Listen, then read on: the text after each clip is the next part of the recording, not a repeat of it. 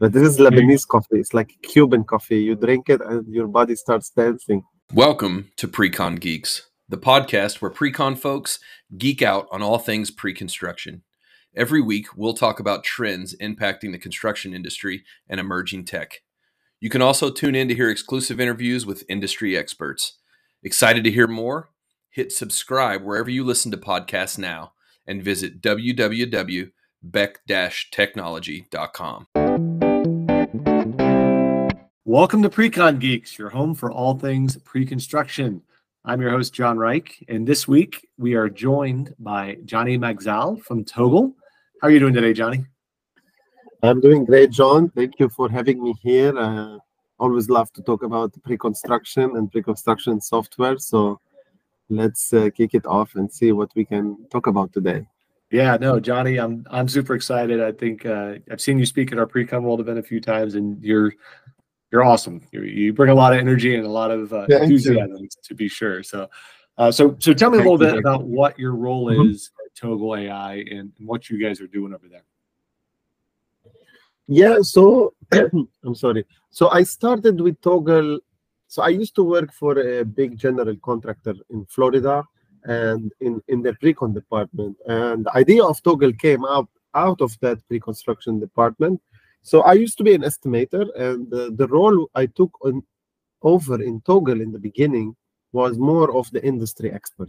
So we hired very smart software developers, we hired great product managers, but they didn't know the industry. And building a software without knowing what the user feels and what the users like, how they like to see things and how they like to approach stuff in their industry and the lingo that you're going to use would not ring too many bells, especially in construction with all our doubt of anything that has to do with tech.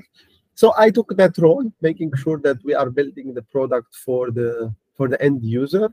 With time, obviously, I started doing a lot of sales in the beginning, a lot of talking about the company, talking about the story. But again, mainly now I'm focused on the product side, as I said, making sure we're building Toggle for the estimator in the present and what would the estimator aspire for in the future. This is mainly. Okay. Yeah, very cool. So yeah, my background's also in Precon. I came up through that side. So I have a kind of similar role here, is making sure that we're doing the right thing for our clients and helping the clients as a practitioner use our products well. Exactly. So yeah, totally get where you're coming from. Absolutely. Yep. And it's an interesting role because like you can talk to everybody in the company. You talk to the users to get feedback, and then you have to communicate the feedback in a way that software developers and tech people understand it, and so you can mingle with everybody. So I am very lucky that I'm doing this stuff with Toggle. It's good. Yeah, no, it's really cool. It's definitely a different world, so it's been fun for me too. It is. Yeah. So today we brought you on specifically because Toggle is a very cool product, I think, and it's definitely pushing the boundaries of what our tech can do in the industry. So I figured, we're going to talk about the future of pre-construction technology and the future of technology in our industry specifically. Nice. Johnny's the guy to talk to. So figured so can you give me just kind of your high-level overview of what you see in the industry, both in the next 2 to 3 year timeline and even farther out to 5 or 10 years away, which sounds like it's not that far away. It's going to hit us before we even know it. So what do you see happening? Yeah, it is. Yeah, I totally agree with you. So I talk about this all the time. I very much believe that software vendors focused first on the job side, and now you see all the fancy stuff on the job side, but now they are focusing on pre-construction.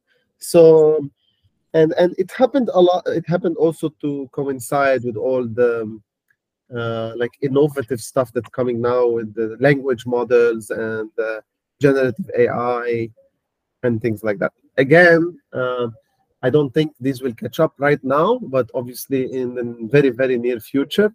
But the state of pre-construction was the stage of pre-construction when it came to software was a lot of software that was functioning as silos. Every software did one thing. They didn't communicate with other pieces of the workflow. This already changed. It's not like changing, it's already changed. With move on the web, with connecting with other softwares and integration and things like that, this has definitely changed. And as a consequence of moving to the cloud and creating integrations, something came up, which is usually a normal progression, is those software start to focus a lot on making the communication between different stakeholders in the pre-construction better or more seamless. Like, for example, for us with Toggle, we have created a collaboration tool where multiple people can do takeoffs in real time on the same drawing. This didn't exist, and it hasn't existed yet. So these type of things are emerging. Maybe they are not AI related, or maybe they are not like cutting edge stuff, but this is a normal progression for the industry. And what will happen, again, my opinion, I talk about this a lot as well, is the concept of augmentation versus automation. It was not a coincidence that Microsoft, for example, called their AI tool Copilot. They didn't call it autopilot. There was a very, even if you go to the website, I talked about this in Precon World, actually. It was a slide on my presentation.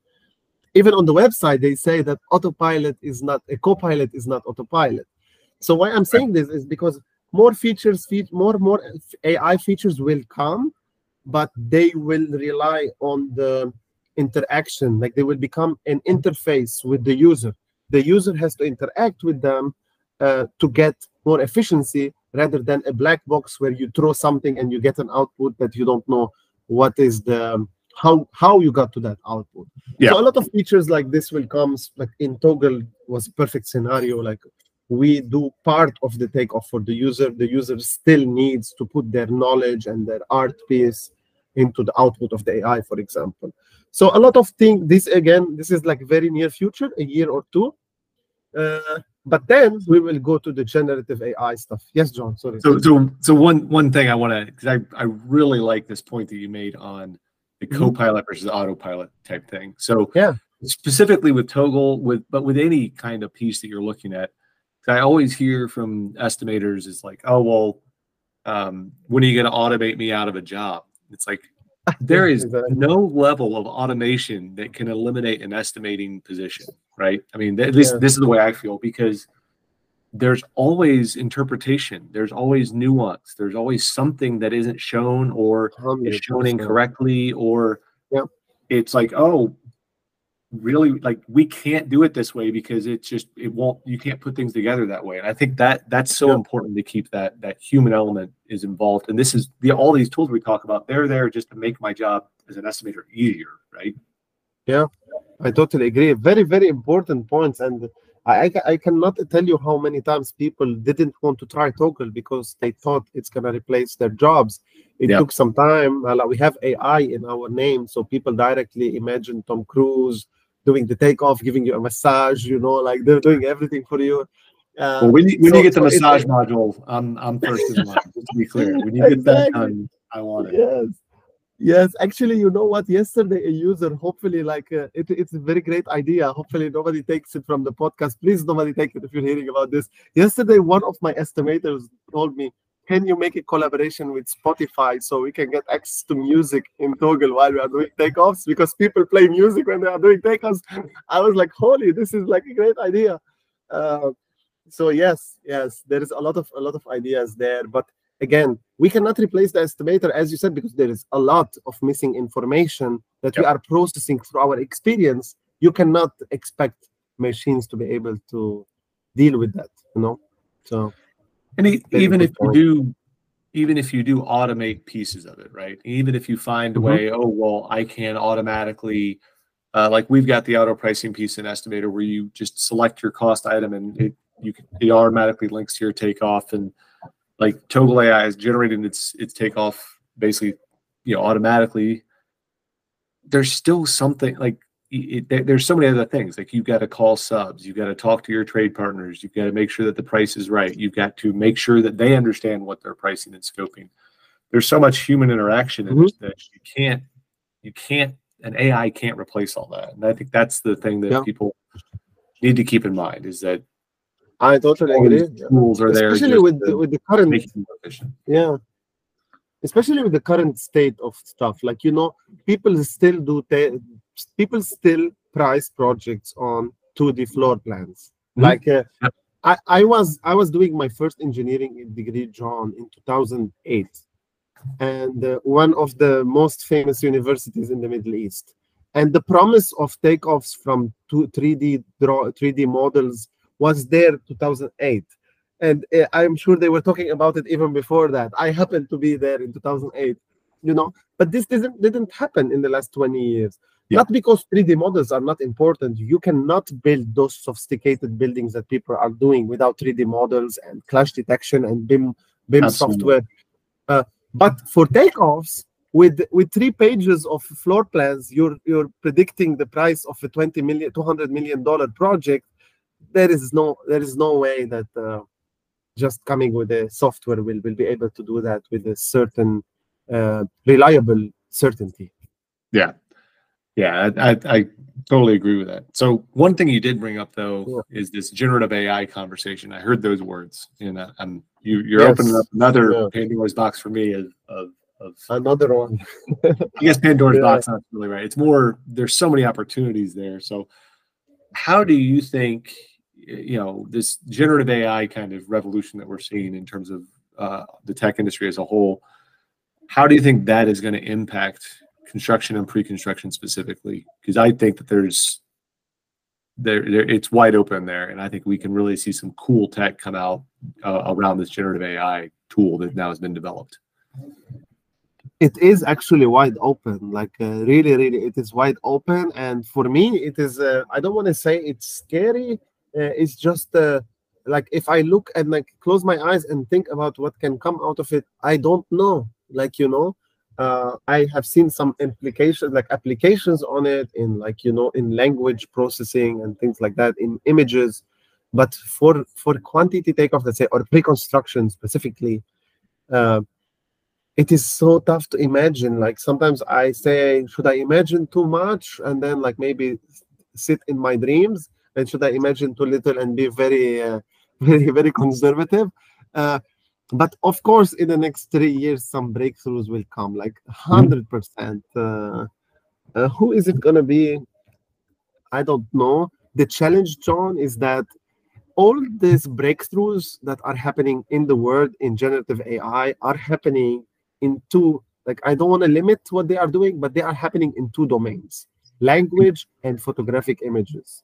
Right. These have, for example, Google Image has 1.3 billion images on their platform. 1.3 billion. They gathered, while you use Google Photos, you are basically giving them data sets. You see?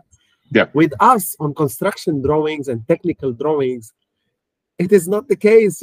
People don't upload a million picture every day like they do on Instagram. They don't create million floor plans. So it will be obviously much more difficult in the construction to achieve something that is very reliable, or something that brings instant application to the construction industry. But 100% something will come, 100%.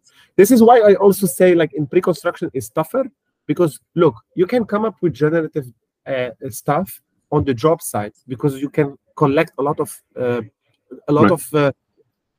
images, photographs, a lot of photographs. So you can come up with predictive models that generate things from things on job site. But for us in pre-construction, it's all in the brain. It's on a 2D floor plan, and it's a specification, dog. So we will see, I guess. We will see. One application I think will come is, for example, let's say you are designing, or you are for example, you are building a building, and then the engineer that's doing the plumbing forgot, let's say, a drain in a bathroom. You see? a model will come that predicts that there should have been a drain there. This is where I think the initial stuff will happen. But can we call them pre-construction? Yes, but maybe more on the design side still, not on the construction pre-construction side. Yeah, I definitely think that this generative AI tool will be more used in the design side. And I could definitely see it, like you said, in the QA/QC piece, is that if you are properly labeling your spaces, your rooms, then it would know, like, what I see potential of is essentially you say, okay, I'm going to put a bathroom here.